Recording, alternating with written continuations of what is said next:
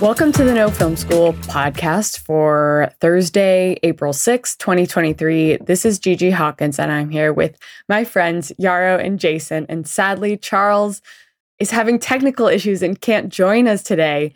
It's just proof that even the most tech-savvy people in the world sometimes run into tech issues, and we're not alone. Sometimes I think I'm crazy. Sometimes it's just technology. Yeah, Charles's setup is actually also very complicated and intricate. So, when you have something that is that massive and complicated, it has, points of failure. Points of failure. And this week we are talking about two topics. The first is the backpedaling that we've seen in Hollywood in terms of diversity and inclusion as a result of the UCLA 2022 study. So we'll dig into that and some factors that are coming into play and what we can do as independent filmmakers and creators to support diversity and diverse perspectives. And on top of that, we're going to talk about being original in your own work. How can you avoid cliches? How can you bring something fresh to the table, which is a perfect complement to the first part of our discussion. So with that, I would love to hear from Jason sort of an overview of the UCLA study.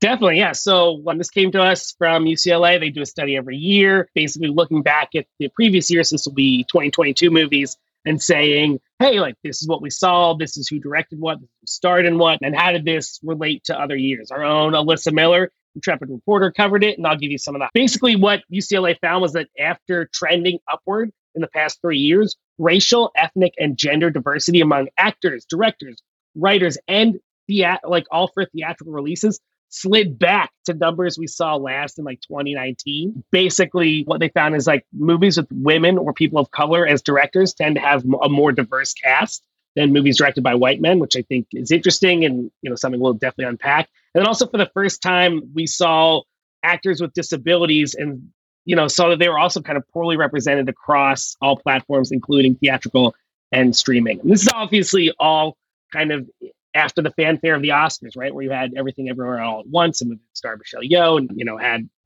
diverse directors and a diverse cast taking home the most awards. So it's pretty interesting to see, that's a movie that did genuinely incredibly well, not just at the box office, but with awards. But in a year where we actually saw this backslide, I wouldn't go as far to say it's diversity saved the box office, but it obviously was a incredibly huge contributing factor. I feel like everyone's out there giving Top Gun Maverick its flowers, which it deserves. It's a great film. But when you look at, that's one movie that brought people back to theaters. When you look across the year, movies like The Woman King, Everything Ever All at Once did have a substantial amount of power at the box office, bringing people in and getting people interested in stories being told by people with different backgrounds and about different cultures. I love that we're coming back to the data to analyze and scrutinize the numbers, because it's very easy to fall into a narrative of, look at how well we've done. Look at the progress we've made. Look at this one tentpole example of Everything Everywhere All at Once sweeping the awards season. But in reality, when it comes to equity and even finding parity when it comes to representation, I think we have it's embarrassing. It's embarrassing. And not only is it, a back step for women and people of color, but we're also seeing just atrocious numbers when it comes to specific groups. For example, one of the big takeaways from the UCLA study that was highlighted by MENA Arts Advocacy, MENA standing for Middle East, North Africa Representation, is that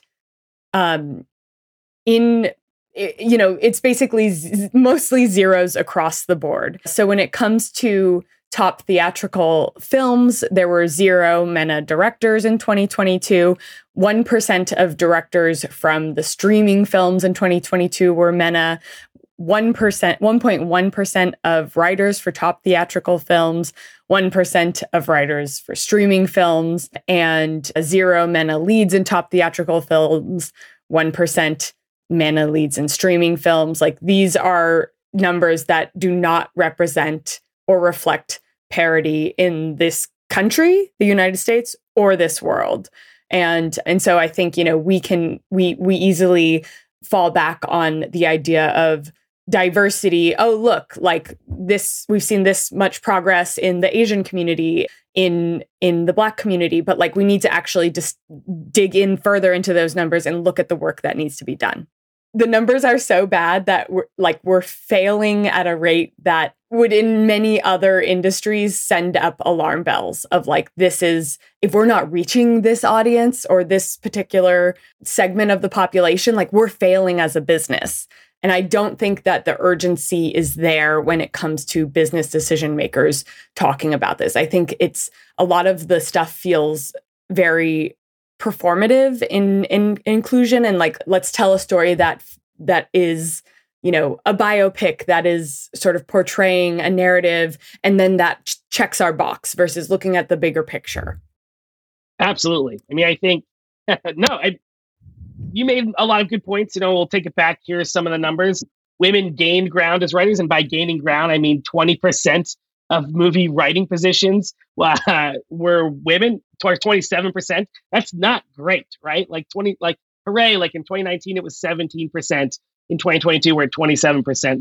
That's not that much of a change. You know, another big thing I thought, just kind of a staggering number: women of color were severely underrepresented among writers. Only one woman of color penned one of the top 200 theatrical films in 2022. I mean, that to me is like another damning number. Obviously, like there's many people that come in and say like, oh, well, they wrote this, or maybe they were writing indies or whatever. It's like, fine. But if you look at generalized Hollywood releases, right? The top, let's say 500, movies that are released per year, what we're expecting them to do and where they're going. These voices are important, not just for, the slaps on the back and the feel good, but because minority audiences and diverse people show up to the box office. I think the New York Times a couple years ago, maybe last year, had a huge article that we covered. And basically the numbers were like, we're leaving billions of dollars on the table, not diversifying Hollywood, because people are going to see movies where they're represented. And when you don't make those movies, there's just cash left behind. And, we'll find that and link it back in this. But I'll tell you another big number that Alyssa pointed out that I thought was interesting, was that, here, I'll find it here. It's something like minority audiences are like 50% more likely to show up when they're seeing themselves represented on screen, which is, a crazy thing that we're just leaving money on the table for this. Like, Hollywood needs to bounce back. Obviously, the pandemic was horrific. One of the best ways it can bounce back is if it diversifies in front of and behind the camera, because these stories wind up mattering so much.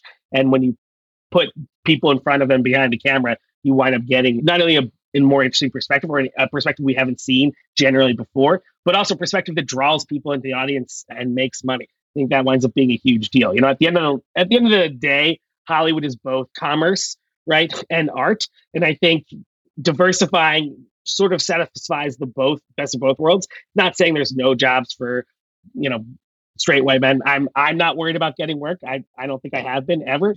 A lot of it is just, how do we represent these things? And also, like, how do we make money? And it's very clear in the numbers that the money is being left on the table there. And, I think it's sad. I did think it would be better. I think, look, COVID's to blame for a lot of different things and the shutdown. But to me, like, a jump between writing positions, and I'll find the directing numbers too, a jump of only 10% better from 2019 to 2022 just doesn't feel right. I want to add, I think I'm going to be Dr. Anecdote on this episode, because I have these weird perceptions of diversity in Hollywood and kind of my own experiences with that, growing up with movies, being an immigrant in America, and having a weird time assimilating, just because when we got here, my dad was very against it. He was like, no, you are of your own culture. You're an Eastern European, man, like, you have to embrace that. And I'm 7, right? So, like, what do I know about where I grew up? And so for me, the movies that made more sense were those that had actors who weren't American. And this is like Jackie Chan and Van Damme and, like Arnold Schwarzenegger, because they sounded foreign. And that to me made sense, because I sounded foreign at that time. And so it is important for, your movies to have actors that are diverse, just because it does, like, from, my own experience, it does bring a certain connection that you can't get with, like Tom Cruise. Tom Cruise is cool. Maverick was great. The original Top Gun was great. But connecting with that as an immigrant was not easy, because it was different from what I grew up on. And then, Gigi, you said something really interesting. Like, we can't just be like, oh, we fixed it. Now we can, move on and just continue business as usual. And I feel like I can equate it to therapy, where if you feel you're okay, like you've done the work, you feel like you're fine, it doesn't mean you have to stop doing the work, because then you just go back to your old habits. And I think that's what happened. Because another anecdote, I feel like in the 90s and 80s, there was a bigger pool of diverse actors that I saw on screen, in commercials, in television. And then that disappeared. I mean, I don't have statistics for this. This is just me kind of thinking back to growing up. And I feel like that changed for the worse in 2000, in 2005. And now sorry, go ahead. And now we're coming back to it. So we got to continue putting the work.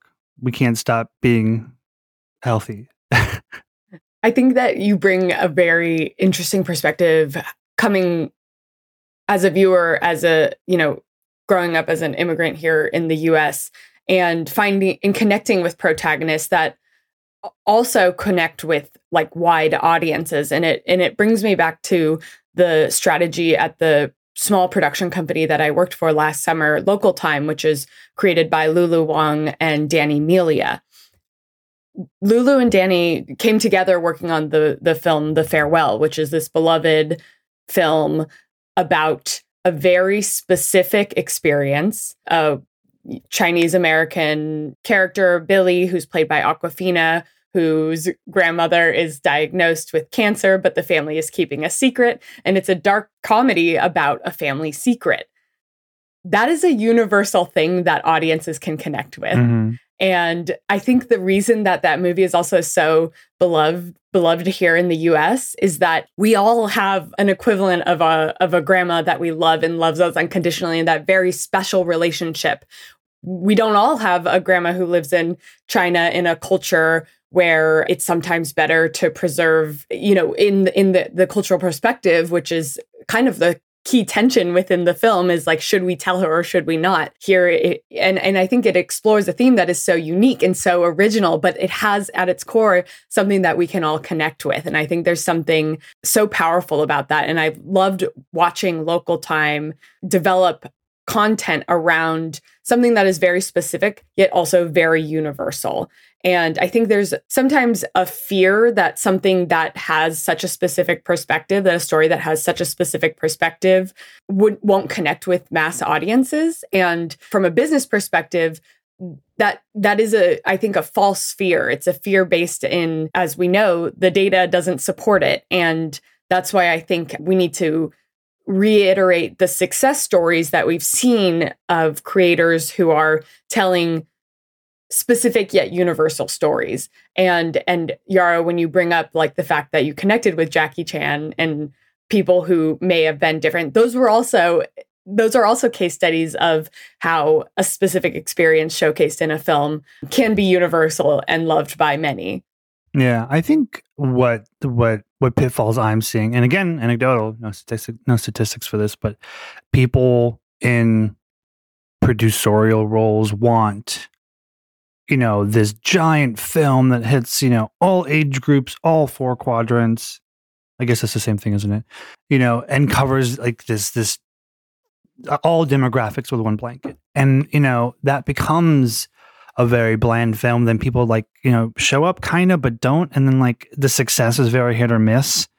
Or it can get exhausting because they feel like the same film. And, then you see these other movies that are kind of in their own world and show different cultures and show different perspectives that are successful. And I want to see that's my hope for the next couple of years is smaller films when compared to like big blockbusters like Maverick and Marvel films, smaller movies, but that are telling different stories and are fun to watch just because they are perspectives that we don't get. I'm hopeful for that. One thing I'll say, I got the statistics. I knew I would find. Just going off that, Yarrow, 6 of the top 10 movies released in the theater had audiences that were at least 50% minority moviegoers. That was the number I was looking for. And then the success of the top 10 streaming films of the year were fueled by an overrepresentation of audiences of color. So obviously, like, again, from a business perspective, this is coming out. From an art perspective, I mean, look at the Fast and the Furious franchise. It's easily the most diverse of all these blockbuster movies, and they're making billions of dollars, I think, working in a way that some would argue it's like they're making a pretty good blockbuster product. They're using diversity at the same time, and they're making money because of it. That, to me, winds up being like the ultimate version of what Hollywood producers are striving for today, right? How do you make a blockbuster tentpole movie that also fulfills these categories? Obviously, I'd like to see smaller things being made. I think that conversation is not totally devoid of what we're talking about, but it is such a different business perspective in terms of what's going on. One thing I used to say, and just like, here's my short anecdotal POV, is when I broke into Hollywood, I was always the guy who was like, well, I think this should be like the NBA or Major League Baseball or the NFL. If you can play, if you can dunk the ball, you should be able to get to make a movie. You should be able to do whatever. And unfortunately, Hollywood just is not as simple as a professional sports league, right? The people with talent do not get to rise to the top. You know what I mean? You don't get just an automatic go ahead to try and do things. There's personalities, there's networking. And then there's also, when I talk about Hollywood, we're talking about America pretty much in general at that point. There's also like grievous laws that have affected people for a very long time, women, people of color, certain things. So it's like you start extrapolating that, and suddenly it's like, yeah, you could say you want Hollywood to be like professional sports league. But you'd have to live in a utopia for that to be a case. So since we don't live in a utopia, and since, I think the uninformed or the people that don't want to think things through want it to be a certain way, it's easy to brush these things aside and say like, oh, if you have the talent, cream rises to the top, blah, blah. But what I think is maybe more important is to recognize, hey, these numbers statistically don't represent cream rising to the top. Like it should be evident to anybody looking. It doesn't mean, if you're part of one of these underrepresented groups, you are inherently more talented. Of course, it doesn't mean that. But I think it would be foolish to think only the talented are at 27% rising, right? Like that's like sort of an uninformed, crazy opinion. So how do we change that? A lot of it comes in hiring, right? Producers who are looking for projects, making a more diverse list, right? And the way things happen in Hollywood, many people know, either you're selling your own idea, great. That's one way. Most of the way it happens is like this trickle down effect where an idea is bumped around at the top. They say they want to make it. They make a list of the people they want to work on it, star in it, write it, produce it, direct it, whatever. Those lists are genuinely skewing white and male. If you are a producer making a list, just make a better list, right? If you are someone who has an idea and you're making your own casting list, make a better list. I mean, it really does boil down to that. We can belabor and badger them into hiring more, and I hope that works. But we just honestly need a structural change at the top. That honestly probably means hiring more diverse executives. And, again, this is a problem across Hollywood. I think you'd find that if you hired more diverse executives, you'd have more diverse lists. There'd be more diverse people in jobs. And we kind of go from there. Gigi, I know you have something to add to that. I also want to call out the idea of creating pathways to bring diversity at higher levels, because a lot of the diversity, equity, and inclusion efforts are getting people into writers' room at a lower level, helping them break into the industry. But there are also a lot of people who I think there should be an effort to help with lateral moves. So somebody who may not have the traditional Hollywood assistant to ascent experience, the assistant ascent, which sounds like a action movie. An example of creating lateral moves to put somebody in a position of power in Hollywood is the Pixar movie Soul, which is directed by Pete Docter and Kemp Powers. Kemp was also a writer on the film, but this was his first film that he directed and he co-directed. And Pete Docter is bringing somebody up onto the level of his career. And that's using your privilege to beget privilege. And I think that's a perfect example of how you can affect change. I had a thought when you were talking about that, where another anecdote to add to this as well. Like, if you are a producer, and I guess this is a note for producers, if you are a producer and you're hiring, someone for their diversity, be sure to utilize them as a writer, not as a diverse writer. Because just because someone was born not in America, immigrated here, or is just, of a different skin color, doesn't mean that they don't have like broad stories to tell. And I have a friend who was on a show who was hired, through, because of his diversity. And in his kind of experience on this project, they came to him specifically for those diversity questions, even though he was a very capable writer that wrote very kind of, I don't want to say traditional stories, but, he was very capable, but wasn't, given the room to create as a writer, and was only kind of put in the room to create those nuggets of diversity, which I think is not a great use of a writer, So if you hire somebody, whether or not, they're diverse or not, use your people as writers, not as whatever you think they are. Because you're also then, putting people in a box, and you're not letting them kind of grow, and you're not giving them opportunities to have the necessary experience to then go on to be in positions of power. So I think that's important. So producers, if you're listening, take note, please. It's probably, I'll say this every week until it's resolved, but part of what the WGA is fighting for right now for writers on set, in their negotiations, is making sure these rooms are expanded so that people can get their foot in the door, right? You can have staff level writers. And they're also trying to make sure that people shows budget to give those people opportunities on set, right? To see what they've written come to life, to be on set and get that experience, because those are the showrunners, the creators, of the future. And again, no matter what they're creating, no matter what they're doing, their points of view matter. And if you have the business side of Hollywood squeezing out those jobs, what they're doing is negatively affecting not just the amount of writers who can work and who can live in Hollywood, but also they're squeezing out diverse voices who will, sculpt television and film and TV for the landscape of the future. So, I think it's really important. It's something that I know the WGA is to the forefront of their activities, and something I hope changes for the better, because we will get better movies and TV shows. And that's all we've ever wanted, right? Yeah. I like that addresses the system. It's looking at how we can create a system that better supports writers across the board. Yeah. I guess we should also talk about like how, when you are working your way up the ladder in Hollywood, which is always, very nebulous. I always try to equate it to like, oh, the corporate ladder has a ladder. You start on the bottom rung, and then you climb up and you get to the top, and then you're in your treehouse, and you're CEO, and you're whatever. In Hollywood, the CEO treehouse, right? Yeah, the corporate treehouse. And in Hollywood, you don't have a ladder. It's just a tree, and you're like, climb it, and then the opportunities, or the ways you can climb a tree are so diverse. And I think for a lot of people, getting noticed and getting seen is by making their own work. And I think that segues into kind of our next question. Yeah, I was gonna say, and when you climb that tree, if you get up to a branch and you feel comfortable, help some other people up, right? Yeah. Maybe we sum it up that way. Help some other people up. They don't have to look like you. They don't have to be exactly like you. But if you're on that branch and you have a free arm, help some people up. Mm-hmm. With that, I feel like that this tree climbing analogy could be a good way to think about how we're climbing into our stories that we're creating and writing.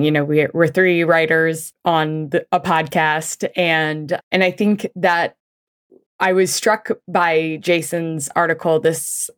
I think this was a couple weeks ago, about cliches in that we see in film and TV, and how to sort of be aware of them and avoid them. And I find that a lot of early screenwriters use these cliche jokes or moments as a crutch, because when you're first learning how to write, it feels familiar. It feels like this is a movie.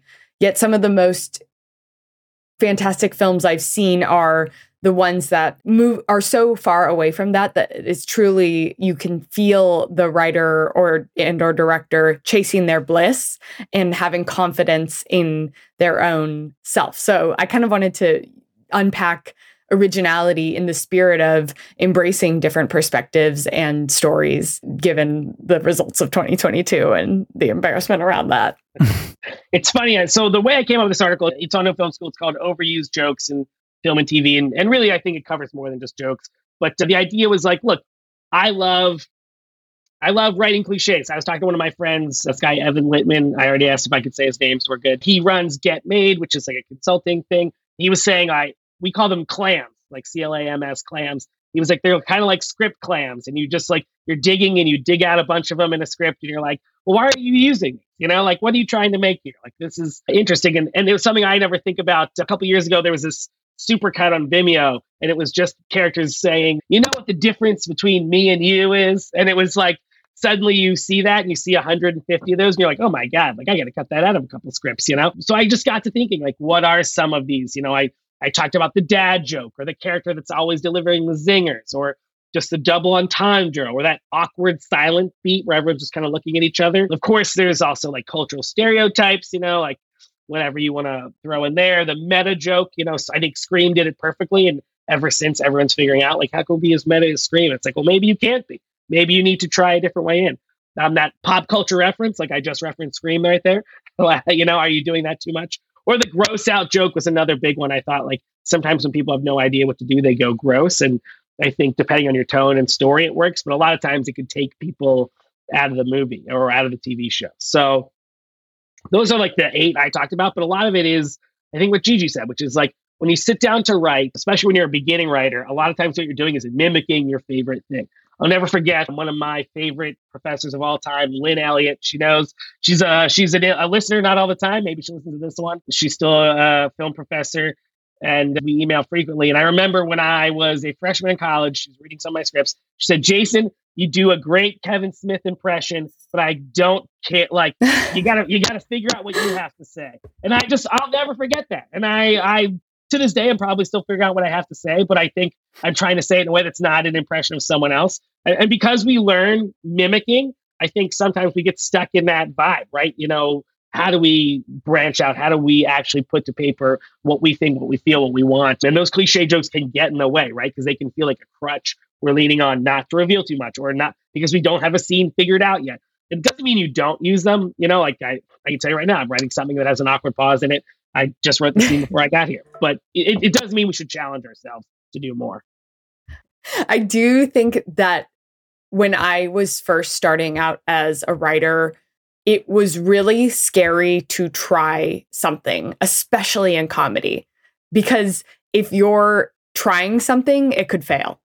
If you're trying to make a joke land that doesn't fit within a parameter of something that I've already seen work on, like insert a million things that have worked in the past, it means that like you could be doing it wrong, quote unquote. And I actually see this a lot in the sketch comedy scene here in LA. There's a lot of comedy that is, the best way I can describe it is half-assed, because the work is not, the people who are creating it aren't fully committing to the bit. They're kind of like holding themselves back and almost winking at the camera of like, I'm not even fully trying. So you can't even fully laugh at me because I'm laughing at myself. And it has this almost meta element that I think was funny and original maybe 15 years ago, but now it just feels again like repetitive and done. And it's interesting also seeing the work that stands out. I think of a couple of creators like Jens Joseph and Rick Darge. Like these are people who are committing to their weird, and that is what makes it pop, and I love it. I feel like if you know me in real life, you know I'm friends with a lot of comedians. One of my favorite, actually 3 of my favorite comedians have a podcast called The Local News. I'll give them a shout out because I'm going to say something they say here all the time, which is commit to the bit. You have to commit to the bit. And if you're writing a feature TV show, you are committing to your idea. And sometimes I feel like these cliche jokes pull us out of what you've committed to. If you don't commit to the bit, the audience isn't laughing, right? The audience isn't building on the world you've created, on the character you're going for. Because if you break, out of it, like we've all seen Jimmy Fallon do on SNL and the classic clips, again, from 15 years ago, maybe more at this point. If you're not committing, people aren't buying in. That's one of the big things in screenwriting 101, right? It's like, commit to the story. You have a world, you've built rules. Don't suddenly pull us back and make fun of them or just do whatever. I think it's like, if you're going to go all in, go all in. And if you commit to the bit, the audience will commit with you. Because if you believe in your concept and you believe in the story you're telling, then other people might believe in it. But if you hold back and don't go whole hog, or what are you asking people to do then? If you're not willing to go all in, why would the audience or an exec or a reader passing it up ever go all in either? Yeah, I agree. When you, like, even if you don't feel it in kind of the delivery, when you kind of, I don't want to say half-ass it, but don't commit, it's like there's this kind of undertone to your screenplay, to your story, that feels a little lackluster. And for me, that's a big thing with me being too vague. I'll like write some stuff in, and then I'll give it to a friend to read, and they're like, you know what? It just feels incomplete, and not like isn't a specific thing that I can fix. It's just overall, there's no oomph behind it. And I feel, like it's not a certain little like word or scene I can fix. It's a whole thing that I have to commit to, like throughout the whole screenplay. And another, I wanted to add one joke that I've always, or I haven't always seen it, but I've seen it a couple times, and I've seen a super cut of it as well. It's when one character says "who" and the other person says, "What are you, a fucking owl?" And that's in so many movies. And it's a good bit, it's a good joke, and it's funny. But if you've seen it a couple of times, you're like, oh yeah, okay, that one from Goodfellas or from Casino. It's like the Aaron Sorkinisms, right? He's got stuff that he writes in every show and movie, and you're suddenly, when you see them all together, you're like, oh, this is just what he said in this. And this is just a West Wing walk and talk, but in the newsroom. This is just a whatever. I find that to be super interesting. And as a writer, there's definitely stuff I try to sneak into everything. For a while, every script I wrote had a scene where a character was looking up at glow-in-the-dark stars on a ceiling at some point, no matter what the genre was. I was like, can I put this in every single thing? Yeah, exactly. But I did it for a long time. It didn't make it into anything. And then I was like, you know what? Maybe I just got to stop putting these in there. But originality at the end of the day is focused on you having something to say. Right. And I think just riffing off the diversity thing, there's just other people out there with ideas and things they want to say. Those are the movies I tend to seek out. It's funny, I was talking to one of my friends yesterday about this, but it's like, we had both seen a movie that we were like, we didn't like, but I was like, but thank God they tried something. I mean, like, man, like I just care so much more when someone swings for the fences and misses than when you get this kind of schlock that comes straight down the middle and you're like, oh, like, what, who cares? Swing for the fences, people. I will tell you, everyone appreciates it more. Every exec I ever talked to, every exec that's ever passed on a Jason script has been like, oh, thank God he swung for it, But totally. And I also love the idea of, as you're finding your own voice, you will find what your own cliches are. For example, I always have a moment where like a woman who is put together seemingly is smiling and her smile will glitch. And it'll be like, oh.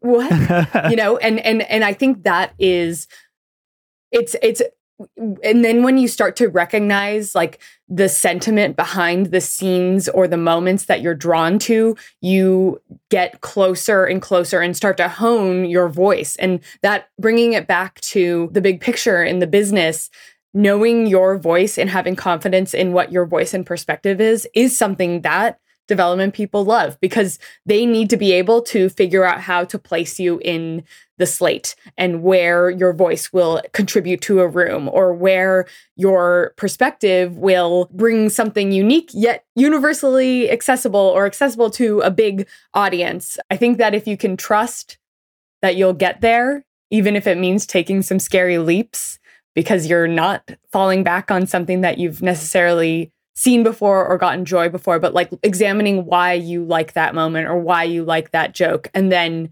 making it your own is so important. So with that, thank you so much for listening to the No Film School podcast. Send us your questions, podcast@nofilmschool.com. Do you guys have anything you'd like to share for this coming week? You should find me on @Jason Hellerman at Twitter. We're working on a couple cool ideas. One is just if I was running a movie studio, how would I make it successful? And then that's a big article I'm working on now that'll hopefully be out this or next week on No Film School. And you should check out that local news podcast where I get a lot of screenplay ideas. It's very fun. But yeah. I'm gonna reveal Jason's first step to having a successful movie studio. Don't make movies. Get into business doing anything else. We're not jaded here. Yeah, that's ridiculous. No. I'm like Willy Wonka over here. I've got plenty of money. I'm Yaroslav Altunin. You can find me on Instagram at Yaro87, like iPod. Although I should stop saying iPod because they don't make those anymore. You're dating yourself. Yeah, but man, I'm older. iPhones people use every day, Yaro. iPhones. Like iPhones. Yeah, I like an iPhone. So Yaro87. Because someone stole Yaro, and they don't use the account, which is so annoying. So every now and then I'll check in and be like, nope, still there. What? And they're you don't even need them. No, I don't. You're 87 original. 87 originally from that year. So yeah. And one last thing, we had a listener write in asking about the specific account that you can create. The account from our money episode last week, the account that we suggest you open, and of course we are not financial advisors, but we are financially savvy filmmakers, hopefully, is a Roth IRA. And you can also speak to a financial consultant at Vanguard, Fidelity. Mm-hmm. Insert all of these above, Merrill Lynch, I think. And from there, you can start saving. Definitely always talk to a financial planner. Like we can kind of give you broad strokes or interesting ideas, but man, I mean, there needs to be a professional to kind of guide you in the right direction. So do that. Don't listen to us. We're writers. We don't know anything. Thank you for listening.